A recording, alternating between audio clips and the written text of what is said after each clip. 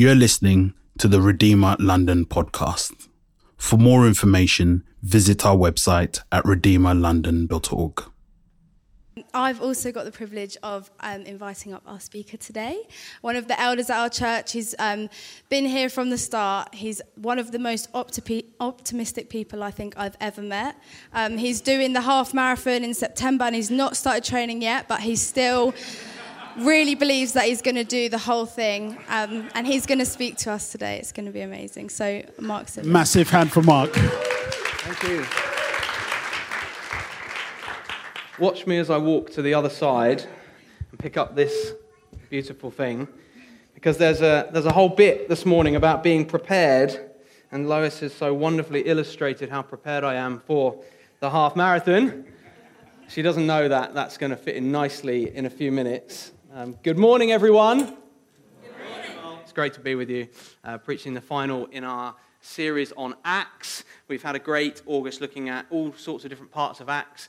And if we've not met before, my name's Mark, as Lois said, one of the leaders here at Redeemer, and looking forward to getting to know some new faces that have joined us through lockdown over the last 18 months. So if we haven't met, then hopefully we will soon. This morning is all about playing your part, taking part in sharing the gospel to the ends of the earth and getting caught up in God's story. And we're going to get straight into it. We're going to be reading from Acts 9. If you've got physical Bibles, then feel free to look at Acts 9, verse 10. We're going to be looking at the story of Ananias, and it should come up on the screen. Just give you a minute to find where we're at. Fantastic. Starting at verse 10. Now, there was a disciple at Damascus named Ananias. The Lord said to him in a vision, Ananias, and he said, "Here I am, Lord."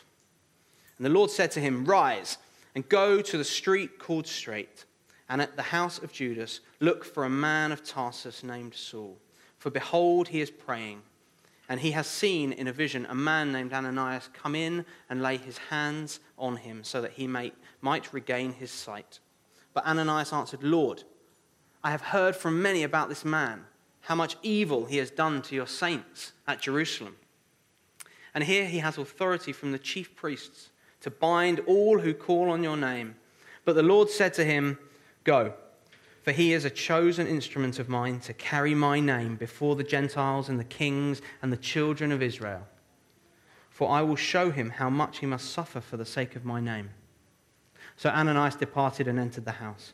And laying his hands on him, he said, "Brother Saul, the Lord Jesus, who appeared to you on the road by which you came, has sent me so that you may regain your sight and be filled with the Holy Spirit."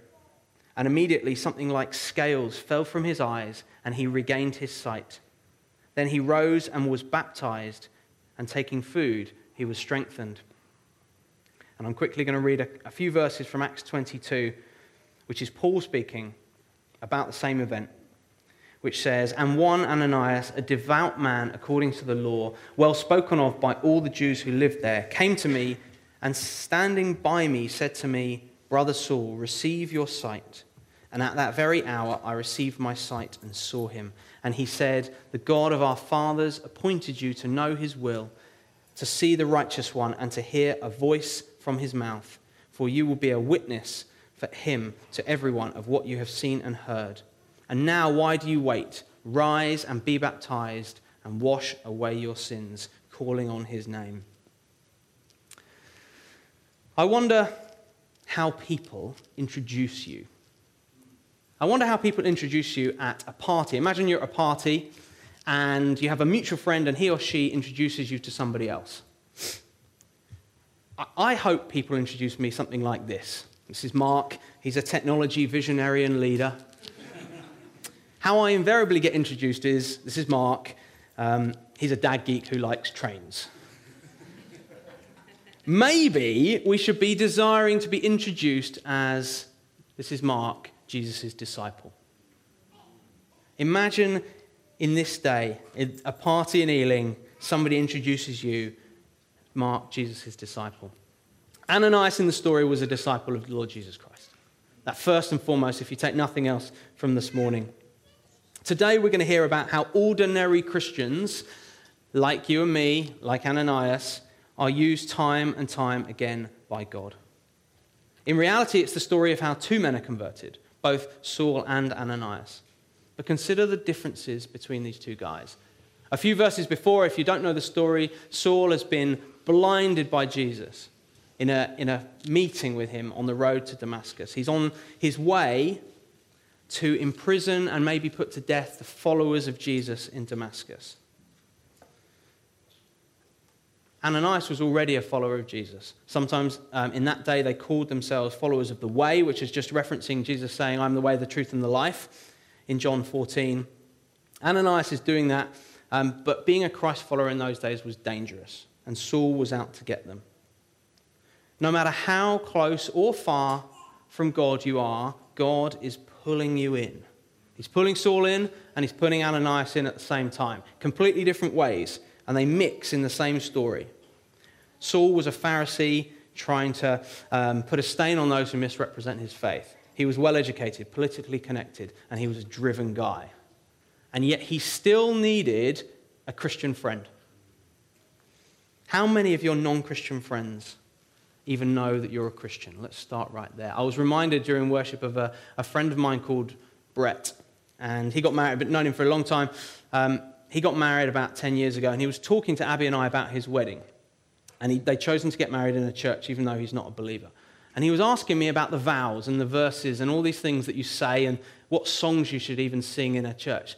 And I was just ambly chatting away like small talk. And I suddenly was like, Brett, do you have any other Christian friends? And he was like, no, you're the only one. I was like, oh. So suddenly the weight of this conversation is hugely more significant than I was expecting. So then suddenly I backtrack and I was like, this is what this vow means, and this is what this bit in the Bible means, and this is what this song means. It hadn't dawned on me that my friend had no other Christian friends. How many of our friends are like that? And in this story, Saul needed a Christian friend, and that was Ananias.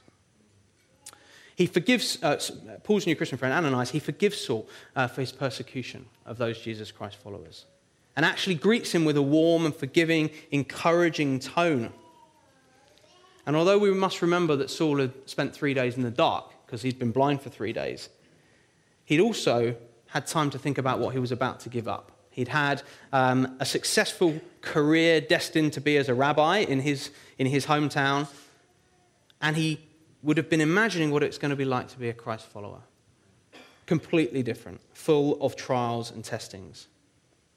Christianity is about transformation from within. It's about Jesus transforming our lives from within. We've heard so much this morning already about prayer, about the transformation of prayer. But Ananias is a man of prayer, a committed man. It says in verse 14, those who call on his name. He was an ordinary Christian, just like us, who God uses in the early church. But he's still a human. He still had doubts. God told him to go and speak to Saul, who he knew was out to get him. A crazy act to go and hang out with your would-be assassin. God always has another move. That's what we've got to take this morning. God always has another move. If any of you ever watched that Netflix show about chess, The Queen's Gambit, it's the story of this girl who's a chess genius. And throughout the series, she gets better and better at chess, so that doesn't ruin anything. And she's always got this other move. And so often the episode is about, she's in a hole, and then she gets this killer move. God always has another move. If you think back to when the Israelites are escaping from Egypt, they've escaped. They're on their way to freedom, and suddenly they hit the Red Sea. The chariots and the Egyptians are racing after them. But Moses follows the instruction, and boom, God has another move. The sea's parted and they escape. Or maybe we think to David and Goliath. Goliath, intimidating guy. David picks up a stone and God has another move. Or maybe we think to Jesus and the cross. Jesus is literally dead. His body is in a tomb. His disciples are all over the place. But God has another move. And Jesus rises on the third day. What's our position this morning? What's God's other move in your life? Maybe he's already shown it to you, but you've ignored it. Maybe you're in a relationship hole. Maybe you're in a financial hole. God has always got another move. Here, Saul is coming in the story. The Christians are scared. Ananias was used because of his devotion to Christ. It's clear from the way he knows the gospel. He knows his Father in heaven. Jesus appears to him in a vision. And he was able to go on that mission, that scary mission, to go and hang out with his would-be assassin because he trusted the Lord. Jesus doesn't need advisors or strategists. He's already got that covered. He needs foot soldiers on the battlefield. You must have heard that phrase before. Ananias was ready when the opportunity came. He was prepared. He was prepared. Being prepared is a very sensible thing to do, such as getting your pulpit in the right place, such as running ahead for the marathon that you know is going to come. 4 weeks to go. I need to do more than 5K. This week, just gone, Abby and I and the kids have been in the New Forest, and I attempted to take the family cycling. Now, in some ways, I thought I was overly prepared for this trip. In some ways, I was utterly unprepared. And in a minute, when I say I'm going to show you a photo. So 2 months ago, very nicely prepared, I bought the roof rack attachments for my bike for the top of my car. I then left them in the shed for 2 months until the day before we went to go camping, at which point I got them out of the box and they did not fit my roof box on the top of my car. They were too wide, the screws didn't fit, it was a no-go. I had bought the wrong ones. So, it's fine. I've got an old hangy thing on the back of the car, which I'll dig out the shed. So this time last week, Sunday morning before church, because we were going to scoot off after church, we fitted these bikes that show the first picture. That's us outside our house. 3 bikes on the back. Looks great, doesn't it? In the 1 mile from my house to here, last Sunday, we had to stop because they were so wobbly and so dangerous that people were literally pointing at us on the Uxbridge Road. So after church, Toby and Isaac helped me tighten up the straps again, started driving, we went home. I took them out, I took them off the car, I put them back in the shed. It's not going to happen, guys. I'm not driving 90 miles down to the New Forest with this. So I hired bikes in the New Forest from people who were well prepared and had all the right bits. However, I'll show you this. My brother-in-law was also camping this week, and he managed to get them on the top of his car, but he wasn't prepared for this. Show them the next picture. That was Uncle Matthew. Didn't do much better than us. We need to be prepared for when God calls us. We need to be better prepared than my cycling adventures or my running or anything else that I failed to prepare for. Ananias was ready. He could still see the barriers he could still see barriers up against him, but he still obeyed the Lord. He wasn't like the Jonah of the Old Testament, who when called to go to Nineveh went in the opposite direction. To Ananias, obedience to God was not an option. He was faithful to the words of the Lord. Life has moments we can't predict. Life has moments where we're scared. But sometimes we're called to love those who are dangerous to us. Oh, what does that mean? Godly risk. Godly risk is right. Sometimes it means taking someone into your home, maybe even adopting. There'll always be an excuse not to do it because it's messy.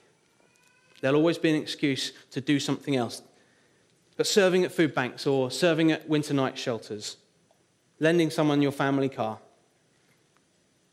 Sometimes these things are the right thing to do. Don't miss your Ananias moment this morning.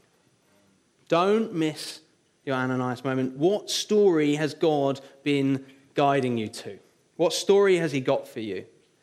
God tells Saul and Ananias the same thing. Get up and go.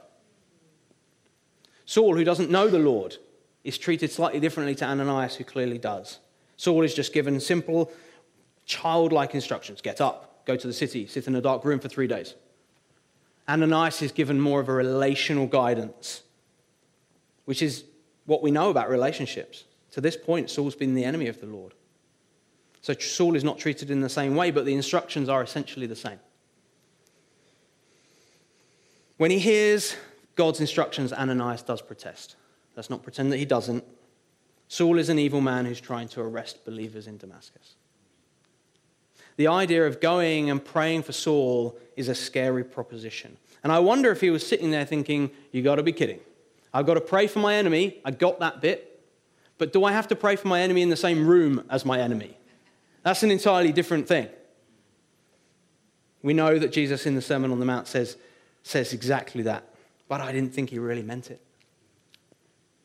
It feels much more natural for us to rant about our enemies, insult, dehumanize, rather than pray for them.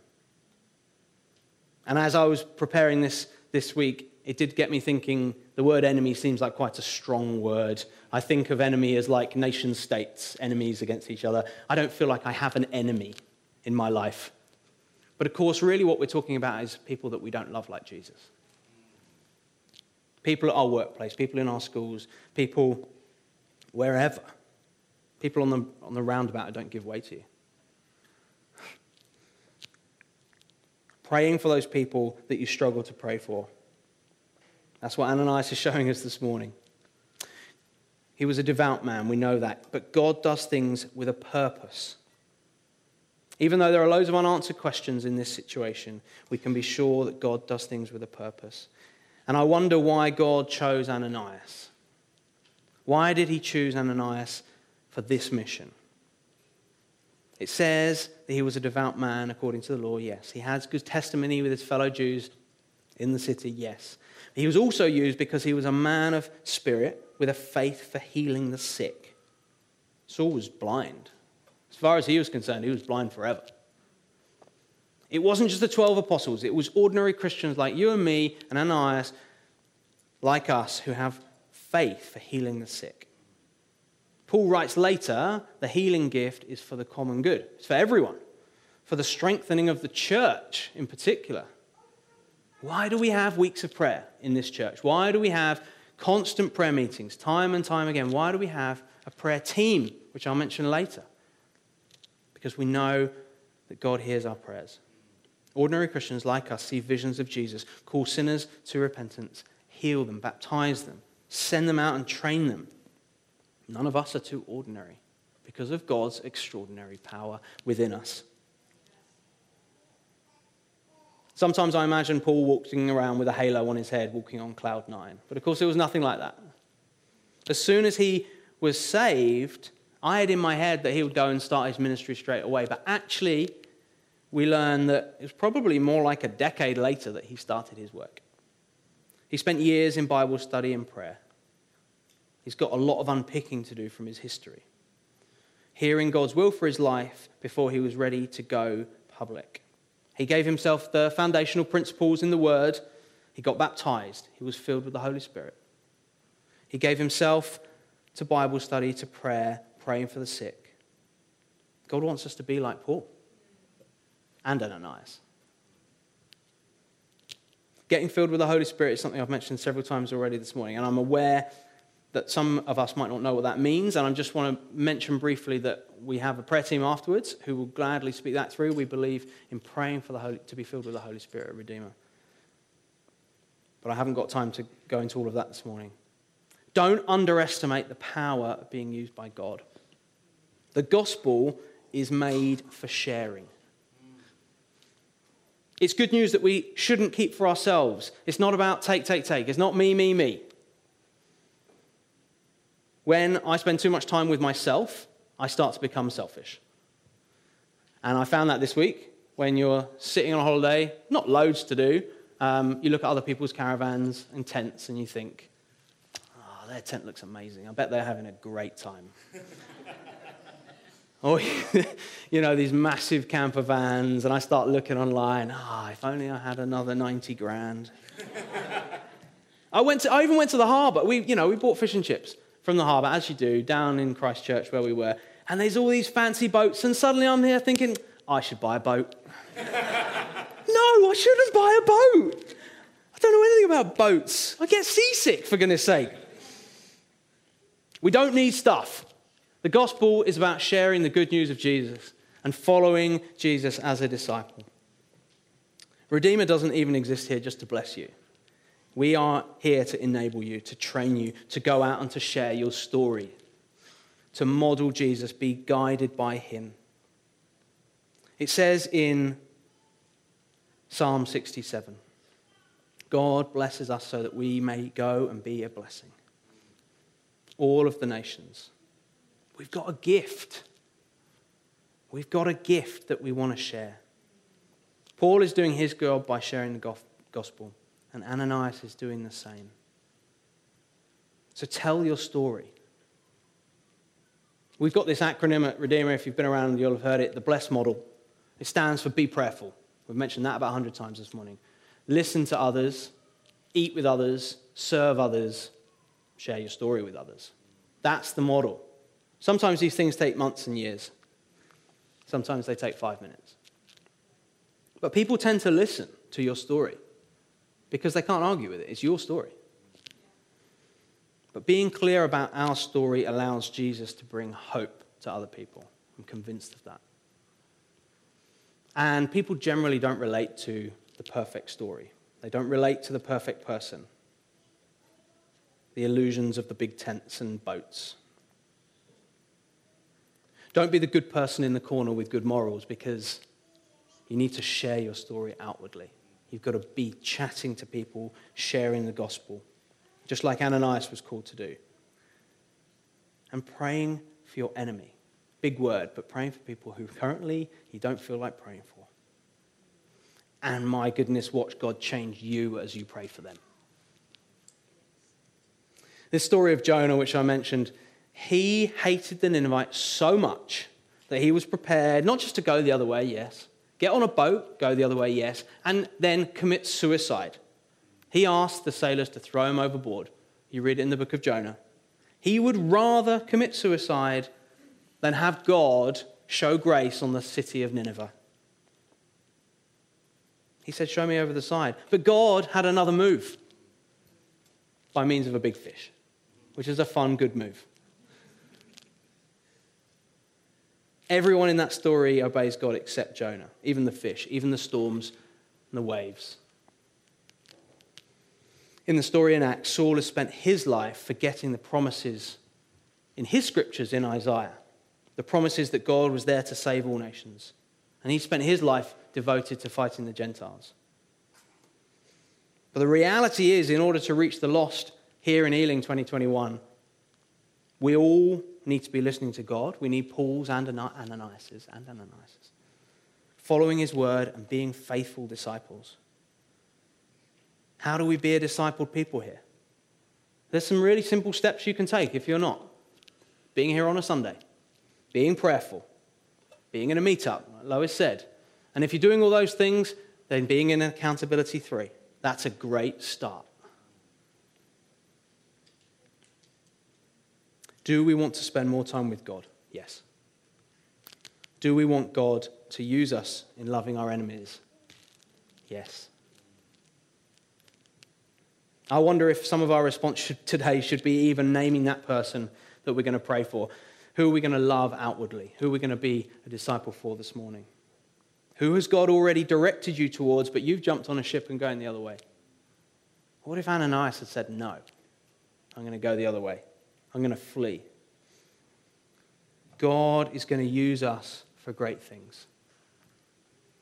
I'm going to ask Abby up as well. As I get you guys to think, is your faith ready for risk? Are you really willing to be used by God? As Pete brought earlier, come and focus on the risen Jesus. Because he's got a great story here for you this morning. He's calling you to be a disciple. He's calling us to love our enemies. And as we've seen time and time again, he's willing and able and keen to use the ordinary Christian because of his extraordinary power.